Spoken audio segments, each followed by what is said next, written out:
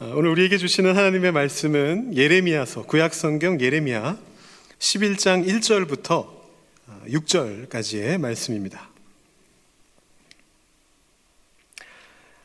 예레미야서 11장 1절부터 6절까지 말씀을 보도록 하겠습니다.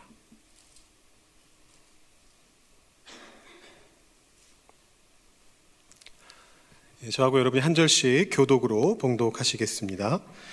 여호와께로부터 예레미야에게 임한 말씀이라. 이르시되 너희는 이 언약의 말을 듣고 유다인과 예루살렘 주민에게 말하라.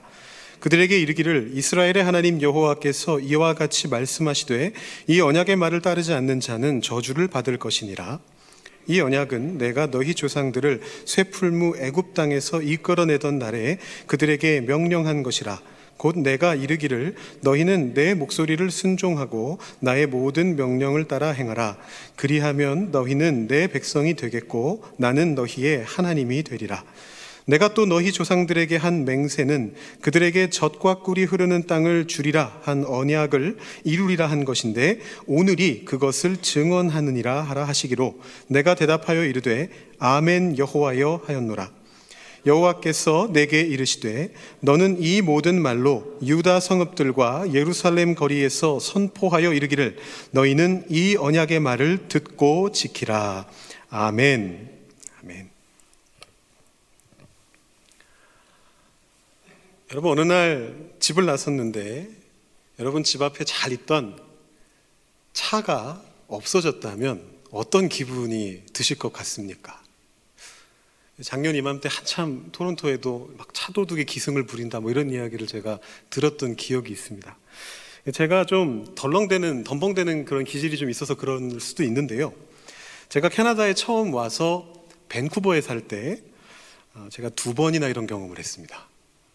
집문을 열고 나왔더니 차가 없어져 있는 거죠. 한 번은 주일 아침이었는데요. 막 이제 그때 저희 애들이랑 막 바쁘게 준비하고 애들이 더 어렸을 때니까 야 얘들아 급해 빨리 준비해 이러면서 시간 딱 맞춰가지고 문을 딱 열고 나왔는데 차가 없는 거예요. 앞에. 제가 그때 UBC 이제 스튜던트 패밀리 하우징의 그 타운하우스에서 살고 있었는데요.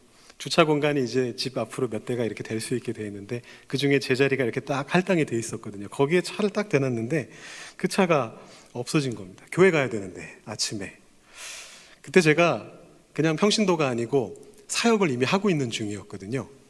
제가 그때 학교에서 공부하면서 마침 또 우연히도 다음 주에 저희 교회에 오셔서 설교를 하시는데 그 목사님께서 심호하시는 써리 장로교회라고 하는 교회에서 제가 파트타임 사역자로 이제 일을 하고 있었는데 그 교회를 당장 가야 되는 상황에서 차가 없어진 거죠. 그리고 혹시 밴쿠버에 지리를 좀 아시는 분들은 아시겠습니다만 이 UBC 쪽에서 써리까지 차 없이 간다는 것은 불가능한 일입니다. 주일 아침에 이제 그렇게 되니까 너무 당황스러운 거예요. 이게 어떻게 된 건가 하고 있었는데 나중에 알고 보니까 도둑을 맞은 거였습니다. 근데 도둑을 맞은 게 도둑이 굉장히 뛰어나가지고 도둑을 맞은 게 아니고요. 제가 너무 바보짓을 하는 바람에 도둑을 맞게 된 거예요. 전날 대청소를 하고 집 대청소를 하고 이제 이 청소 용구를 집 옆에 있는 창고에다가 이렇게 집어넣어 놓고는 열쇠로 문을 잠그고 그 열쇠를 빼지 않은 겁니다. 거기에 차키까지 이렇게 꾸러미에 다 있으니까 차키까지 집키 차키 달랑달랑 매달려 있는 거를 지나가던 누군가가 보고 싹 빼서 제 차를 가지고 이제 가버린 거예요. 그래서 다행히 3일 만에 그 차를 이제 찾을 수가 있었습니다. 그러니까 그 사람이 전문꾼이 아니고 전문꾼이었으면 벌써 팔아치웠을 텐데 그냥 길 가다가 보고서는 차를 몰고 어디를 갔던 거죠. 그래서 이제 먼 곳에서 찾았다라는 얘기를 들었던 적이 있습니다. 근데 문제는요, 그 다음에 한 번 더 차가 없어진 거예요. 한 번 더. 이때는 언제였냐 하면 제가 선교를 가던 길이었습니다. 인솔자로. 제가 이제 교역자, 인솔자로서 이제 선교를 가고 교회 차를 운전해가지고 밴쿠버 아일랜드에 있는 원주민 마을로 오피젯이라는 곳에 있는 원주민 마을로 이제 청년들, 청소년들, 팀원들 데리고 막 선교 가던 길이었는데 이제 페리에서 내려가지고 밴쿠버 아일랜드에서 이제 교회 차를 막 운전해서 가고 있는데 집에서 전화가 오는 거예요. 운전하는 중에 받기가 좀 그러니까 안 받았는데 계속 오는 거예요. 그래서 뭔 일이 났나 하고 차를 옆에 세워놓고 얼른 받았더니 제 아내가 다급하게 말하는 거예요. 집 앞에 차가 없었다. 근데 이게 저희가 한 번 도둑 맞았던 적이 있지 않습니까? 이거 도둑 맞았구나 딱 생각이 들더라고요. 큰일 났다. 근데 지금 당장 저는 선교를 가야 되고요. 그냥 뭐 조금 이따 가는 것도 아니고 지금 차 몰고 가고 있는 길이고, 경찰서에 전화도 해야 되겠고, 뭐 막 마음이 막 분주해지는 거예요. 뭘 어떻게 해야 되나, 이 선교를 방해하려는 이 사탄의 괴계인가, 이런 생각을 하면서 막 당황해하면서 일단 운전을 해가지고 가고 있는데, 한 1시간쯤 지나서였나 이 연락이 다시 오는 겁니다. 제 아내가 연락을 주는 거예요. 뭐라 그러냐면, 차를 도둑 맞은 게 아니고 UBC의 그 패밀리 하우징 차량을 관리해주는, 그 주차를 관리해주는 그 업체에서 차를 끌어갔다라는 겁니다. 그래서 이게 어떻게 된 건가 알아보니까, 제가 차를 댄 곳이, 이것도 또 뭐 설명드리자면 좀 복잡하긴 한데요. 뭐 이제 그 타운하우스 관리해 주시는 분이 배정해 준 주차 공간인데, 학교 측하고 또 뭐 얘기가 안 됐나 봐요, 그쪽에서. 그래가지고 거기에다가 중간에 한번 사선을 그어놨더라고요. 여기 주차하면 안 된다, 사선 표시를 해놨더라고요. 근데 이제 저는 거기에 내가 할당받은 공간이니까 아무 연락받은 게 없으니까 난 계속 됐다 이렇게 되고 있었는데, 이제 그 차를 토를 해 간 거죠. 그래가지고 뭐 전화해서 따지고 항의하고 막 안 되는 영어로 별 얘기를 다 하면서 선교 갔는데 뭐 별일이 다 생긴다. 그런데 반전이 있었습니다. 학교 쪽 잘못도 없는 건 아닌데 제 잘못이 더 크더라고요. 보니까 이사를 가고 나서 1년이 지났어요. 거기는 1년마다 주차 공간을 갱신해야 되는 곳이에요. 1년치를 한꺼번에 내고 900 몇십 불인가를 한 번에 내고, 그 다음에 다음 해 그 시간이 지나고 나면 다시 한번 갱신을 해야 되는 거예요. 집계약은 자동으로 갱신이 되는데 이 자동차 공간은 주차 공간만큼은 갱신을 해야 되는데, 그걸 제가 깜빡했던 겁니다. 그래서 차를 끌고 간 거예요. 토해 간 거예요. 좀 민망하기도 하고, 근데 아직도 좀 여전히 화는 나 있고, 그렇다고 차를 끌고 가버려?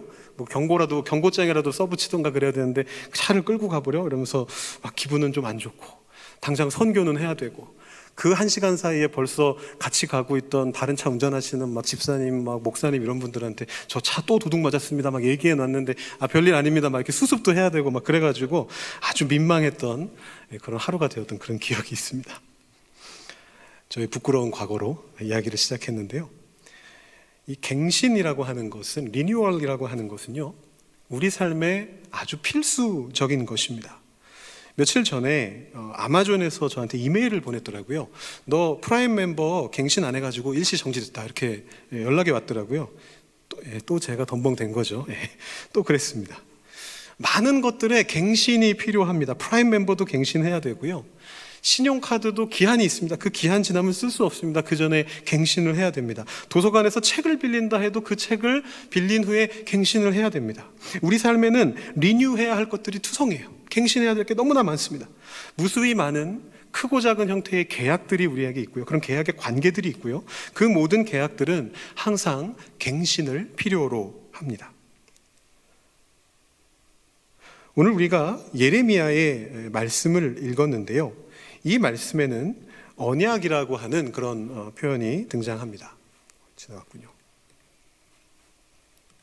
네, 언약이라고 하는 표현이 등장합니다. 여기 사용되는 이 언이라고 하는 글자는 말씀 원자인데 크게 의미가 없습니다. 히브리어 원어에 이 말에 언이라는, 말씀이라는 의미가 별로 없습니다. 이 단어는 사실은 계약이라고 하는 단어하고 똑같은 겁니다. 한꺼번에 많이 넘어가네요. 네, 크게 중요한 내용은 별로 없으니까 제가 그냥 말로 하도록 하겠습니다. 말씀을 오늘 좀 많이, 성경 말씀을 많이 알려드려야 돼가지고 준비를 했었는데 좀 그렇게 하지 않아도 될 것 같습니다. 네, 이게 계약이라는 것과 똑같은 의미입니다. 여기 말하는 건 약속이라는 뜻입니다. 따라서 성경에서만 볼 수 있는 이 오래된 말인 언약이라는 표현 대신에 사실은 계약이란 말로 바꿔도 무방해요. 컨트랙트라고 생각해도 괜찮습니다. 하나님과 인간 사이에 계약을 맺어진 겁니다. 계약이 맺어졌는데 이 계약을 보여주는 많은 표현들이 있습니다. 우리가 조금 이따가 성경 말씀들을 좀 보려고 하는데요, 많은 표현이, 언약이란 말이 계속해서 나옵니다. 그 중에 이 언약이란 말이 가장 많이 나오는 성경이 뭔가 찾아보니까 오늘 우리가 읽은 말씀이었습니다. 여러분, 오늘 읽은 말씀에 언약이 몇 번 나오는지 혹시 세보셨습니까? 네, 뭐 특별히 집중하진 않으셨죠? 많이 나온다 이런 생각은 하셨죠? 생각보다 많이 나온다 이런 생각은 하셨죠? 2절부터 6절까지 5절에 매절 한 번씩 5번 나오고 있습니다. 엄청나게 많이 나옵니다. 그러니까 그러니까 오늘 본문에서 이 언약, 계약이라고 하는 것이 굉장히 중요한 역할을 한다라는 그런 뜻입니다. 여러분들이 오늘 읽은 말씀인 이 예레미야는 구약 성경입니다. 이 구약의 약자도 똑같은 계약이라고 하는 뜻이거든요. 올드 테스타먼트입니다. 그리고 그 반대는 뭐냐 하면 신약입니다. 뉴 테스타먼트입니다. 옛 계약과 새 계약이라고 하는 것입니다. 왜 옛 계약이 있고 왜 새 계약이 있을까요? 왜 두 개의 계약이 있을까요? 그건 물론 우리가 잘 아는 바대로 예수님이 오시기 전과 오신 후를 구분하기 위함입니다. 자, 그럼 여기서 질문이 제기됩니다. 그렇다면 구약은 필요 없는 계약 아닌가요? 지나갔잖아요. 신약이 있는데 구약이 필요합니까? 유효합니까? 여전히 유효합니까? 저는 이 질문을 굉장히 진지하게 드리고 있습니다. 왜냐하면 제가 지금 학교에서 구약을 공부하고 있기 때문입니다. 구약만 20년을 공부했는데 신약이 있는데 도대체 구약을 왜 공부해야 되지? 우리가 구약을 왜 봐야 되지? 이런 생각이 든단 말이에요. 근데 그렇지는 않습니다. 만일 그렇다면 성경에 구약이 있을 필요가 없죠. 만약에 구약이 오늘날 이제 더 이상 유효하지 않은 계약이라면 이 성경 안에 구약을 빼내면 됩니다. 드러내면 됩니다. 근데 그렇게 하지 않습니다. 하나님께서 지금 이 모습대로 성경을 보존하신 까닭은 당연하게도 구약이 필요하기 때문입니다. 그렇다면 이런 질문이 생기는 거죠. 어쨌든 지나간 계약인데 이 계약은 어떤 의미를 가지고 있느냐라는 것입니다. 그래서 제가 오늘 처음 말씀드렸던 이 갱신이라고 하는 주제를 말씀드린 겁니다. 리뉴얼이라고 하는 주제가 여기에서 필요해지는 것입니다. 계약이 일단 갱신되고 나면 과거의 계약은 물론 효력을 잃습니다. 그렇지만 그 과거의 계약을 다 버릴 필요는 없습니다. 보통요, 새롭게 계약을 맺으면 그 새로운 계약은 과거의 계약을 연장하는 경우가 많습니다. 그대로 가져오는 겁니다. 그 내용을 고스란히 가져와서 다만 그 계약이 지금도 유효하게끔 갱신하고 새롭게 기간을 연장시키는 것이 바로 이 리뉴라고 하는 것입니다. 그렇기 때문에 더 이상은 효력은 없다 할지라도 과거의 계약은 새로운 계약이 존재할 수 있게끔 만들어주는 유래가 되는 것입니다. 새로운 계약의 근간을 이루고 있는 근거가 되는 것입니다. 새로운 계약의 새로운 부분이 만약에 추가되었다면 그 새로운 부분이 추가될 수 있게 해주는 요인이 되는 것이 바로 과거의 계약입니다. 그것이 구약입니다. 마태복음 5장 17절을 제가 읽어드리겠습니다. 내가 율법이나 선지자를 폐하러 온 줄로 생각하지 말라. 폐하러 온 것이 아니고 완전하게 하려 함이라. 여기서 율법과 선지자라고 말하는 것은 그 당시에 구약 성경을 부르는 표현입니다. 예수님이 분명하게 말씀하시는 거죠. 뭐라고 얘기하시느냐 하면 나는 구약 성경을 없애러 온 사람이 아니다. 나는 구약 성경의 그 계약을, 바로 그 계약을 오늘 이 시대에 이루기 위해서 왔다라고 그렇게 이야기를 하시는 겁니다. 그리고 예수님 실제로 그렇게 하셨습니다. 누가복음 4장 16절 17절과 21절을 보겠습니다. 제가 읽어드리겠습니다. 예수께서 그 자라나신 곳 나사렛에 이르사 안식일에 늘 하시던 대로 회당에 들어가서 성경을 읽으려고 서심해 선지자 이사야의 글을 들이거늘 책을 펴서 이렇게 기록된 데를 찾으시니 곧 이에 예수께서 그들에게 말씀하시되 이 글이 오늘 너희 귀에 응하였느니라.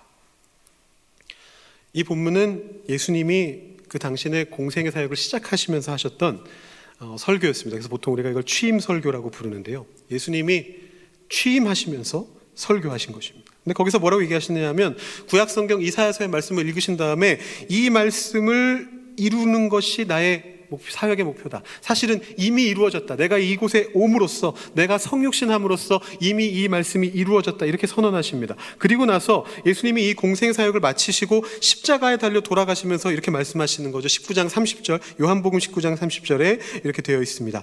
예수께서 신포도주를 받으신 후에 이르시되 다 이루었다 하시고 머리를 숙이니 영혼이 떠나가시니라.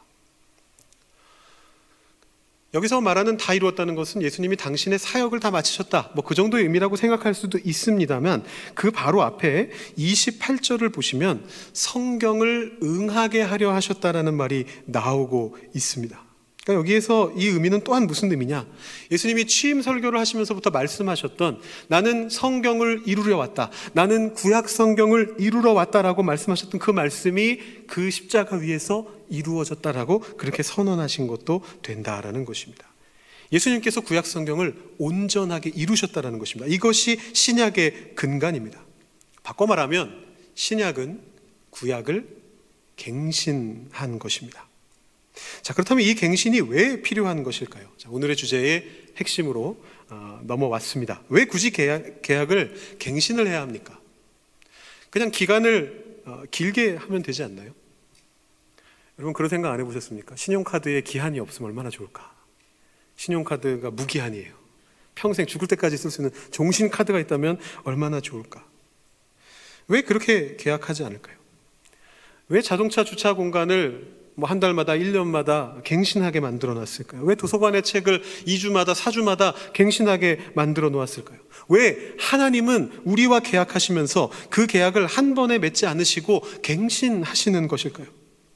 계약을 리뉴얼하는 이유는 다른 게 아니라 상황이 바뀌기 때문에 그렇게 하는 것입니다. 신용카드는 원칙상 그 사람의 신용 때문에 발행이 되는 거잖아요. 크레딧에 의해서 발행되는 건데, 물론 크레딧이 변하면 어떤 스테이터스를 바꾸는 걸 통해서 대응할 수도 있겠지만, 어떤 일이 벌어질지 모르니까 큰 문제가 생길 수도 있으니까 일단 기한을 정해 두는 거죠. 이 기한 뒤에는 못 쓴다.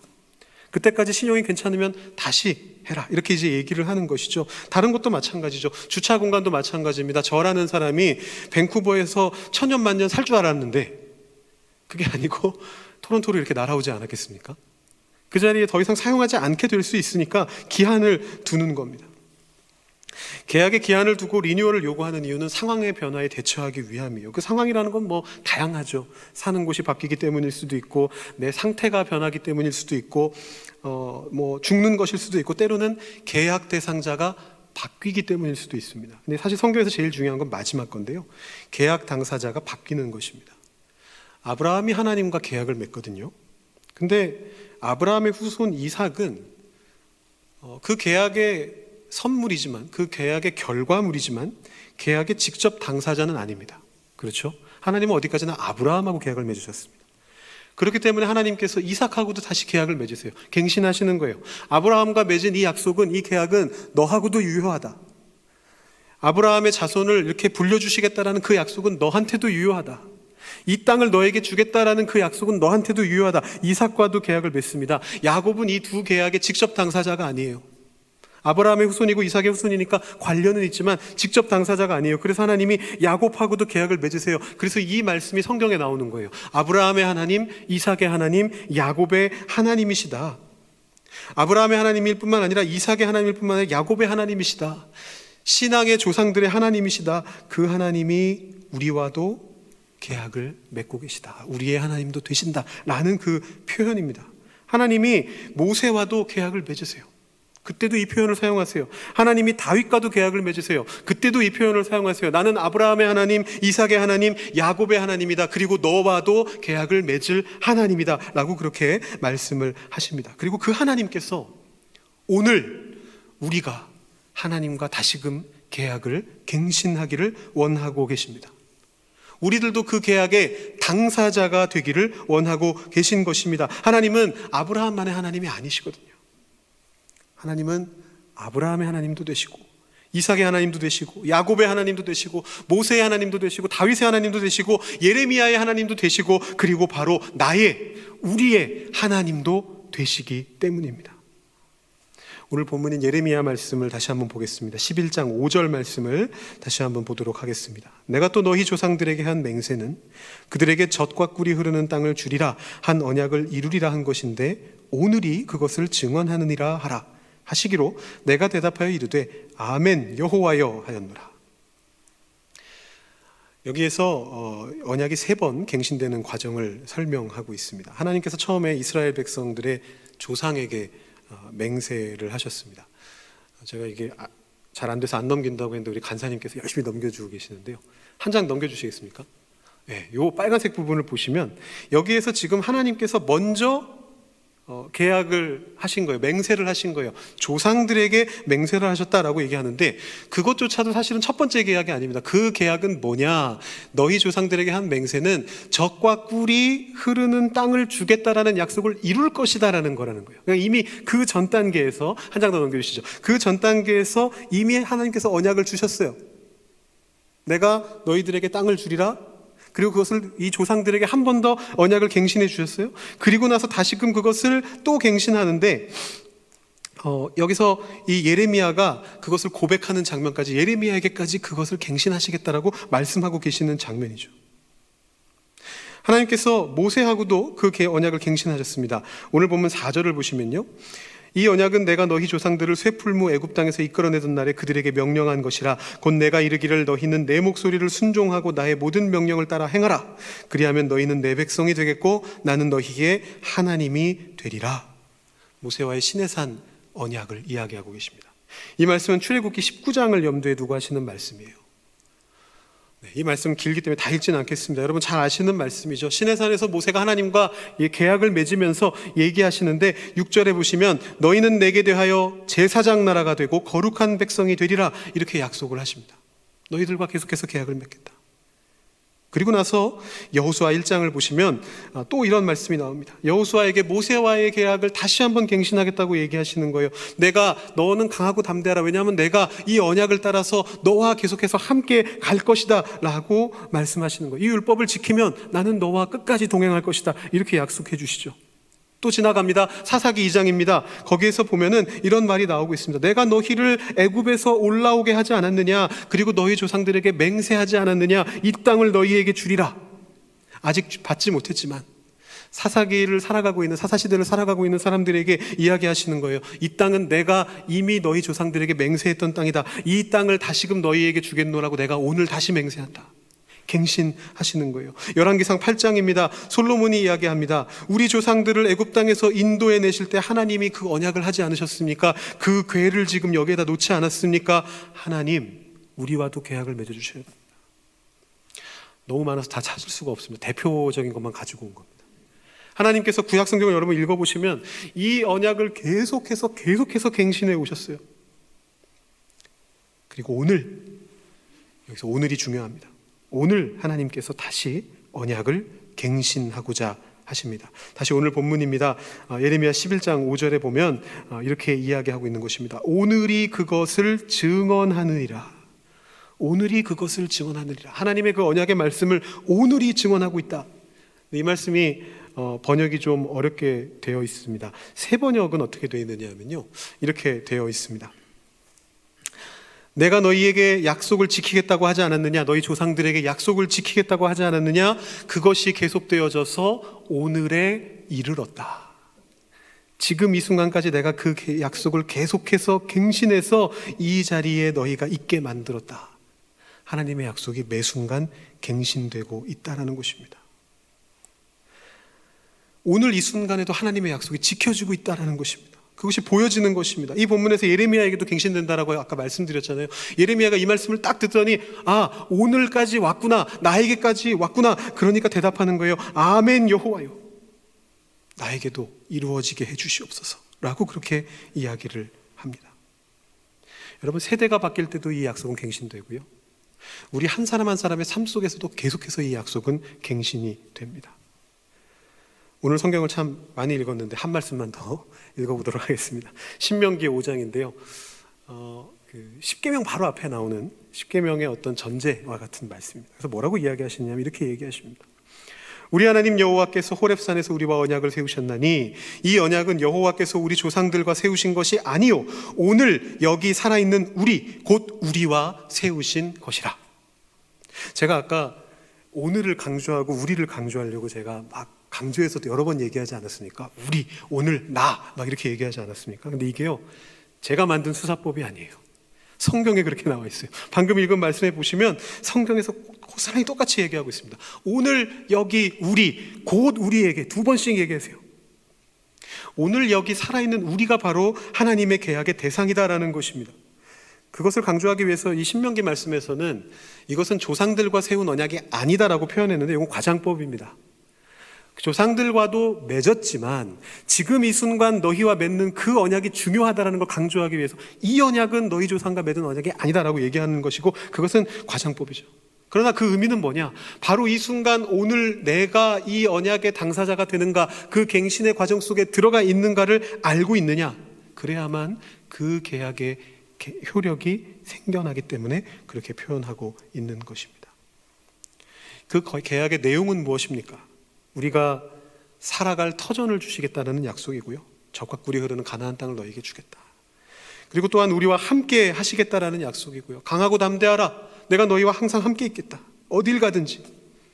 그리고 하나님의 거룩한 나라, 거룩한 백성으로 만드시겠다라는 그런 약속을 해주고 계십니다. 오늘은 종교개혁주일입니다. 매 순간 하나님과의 관계가 새로워지기를 원했던 그 종교개혁의 지도자들처럼 우리들과 하나님과의 언약의 관계도 새로워지기를 원합니다. 과거의 것 중요합니다. 과거의 언약 중요합니다. 그렇지만 그것은 반드시 오늘 이 순간 다시 한번 갱신되어야 합니다. 갱신하지 않아서 자동차를 도둑맞고, 갱신하지 않아서 카드가 쓸모없어지고, 갱신하지 않아서 벌금을 맞는 그런 신앙이 되지 않기를 원합니다. 갱신하지 않는 신앙은 죽은 신앙입니다. 종교개혁자 칼빈은 장로교를 세운 이 장깔뱅이라고 하는 사람이 이렇게 말을 합니다. 개혁된 교회는 늘 개혁되어야 한다. 우리 이렇게 생각하잖아요. 가톨릭이 잘못됐어. 개혁해야지. 개혁교회가 나왔어요. 그럼 우리 이걸 이제 지켜가기만 하면 되는 거 아닙니까? 잘못된 것으로부터 나왔으니까 우리 이제 이 개혁된 교회를 지켜가면 되지 않습니까? 칼빈은 그렇게 말하지 않아요. 개혁된 교회는 매 순간 자기 자신을 개혁해 나가야 한다. 매 순간 새로워져야 한다. 그것이 바로 종교개혁의 정신이다. 이렇게 이야기하고 있는 것입니다. 신앙은 끊임없이 경계하면서 매 순간 갱신하면서 살아가야 하는 것이죠. 오늘 양하옥 장로님께서 기도하시면서 말씀하셨던 것처럼 이 종교개혁자들이 그것을 외쳤던 겁니다. 오직 성경, 오직 그리스도, 오직 은혜, 오직 믿음, 오직 하나님께 영광. 성경이 증언하는 그리스도의 은혜의 역사, 믿음으로만 구원을 얻는다라는 그 복음의 핵심, 그 모든 삶을 통해 오직 하나님께 영광을 돌리겠다라는 우리의 자세, 이것이 여기에 우리가 집중해야 하는 것입니다. 중요하지 않은 것에 집중할 필요가 없습니다. 중요하지 않은 것에 집중하기보다는 중요한 것, 복음의 핵심, 구원의 진리에 우리가 집중해야 됩니다. 우리가 무언가를 지키는 것 중요합니다. 어떤 교리를 지키는 것 중요합니다. 건물을 지키는 것 중요합니다. 그렇지만 그것이 중요하다는 이유로 그것보다 더욱 중요한 구원의 은혜의 역사를 우리의 삶 속에 갖는 것을 잊어버리게 된다면, 우리와 우리 주변의 삶 속에 그것을 이루는 일에 집중하지 않는다면 우리는 결국 종교개혁의 정신으로부터 떨어져 나가서, 예레미야의 정신으로부터 떨어져 나가서 생명력 없는 교회로 전락해 버릴 수 있게 됩니다. 오늘의 교회는 죽어 있습니다. 이렇게 외쳤던 마르틴 루터의 그 종교개혁의 정신으로 오늘 우리의 신앙과 삶을 갱신하기를 소망하는 바로 우리에게 오늘 하나님의 언약이 이루어질 것입니다. 아멘 여호와여 라고 외쳤던 예레미야의 그 정신으로 돌아가야 합니다. 오늘을 새롭게 하시는 하나님의 역사가 우리 가운데 임하기를 주님의 이름으로 축원드립니다. 기도하겠습니다. 하나님 아버지 감사합니다. 종교개혁 기념일을 맞아서 그 종교개혁의 정신이 무엇인지 다시 한번 확인해 봅니다. 갱신하지 않으면 죽어버리는, 오늘 다시 새롭게 하지 않으면 없어져 버리는 이 신앙을 다시 한번 이 예배를 통하여 새롭게 하기를 소망합니다. 우리의 삶 속에 주님의 구원의 역사를 이루는 일에 나와 내 가족과 내 주변에 있는 사람들에게 하나님의 사랑을 전파하는 그 일에 하나님 우리가 앞장서서 나가게 되기를 소망합니다. 하나님을 처음 믿고 감격했던 그 첫사랑의 마음을 오늘 이 순간 다시 우리에게 회복시켜 주시옵소서. 주님의 말씀에 아멘 여호와여 외치는 예레미야의 그 정신을 우리 마음속에 심어 주시옵소서. 그리하여 오늘 하루도 늘 새로우신 하나님의 놀라운 역사를 경험할 수 있는 우리 한 사람 한 사람이 되게 하여 주시옵소서. 감사드리며 예수님의 이름으로 기도드립니다. 아멘.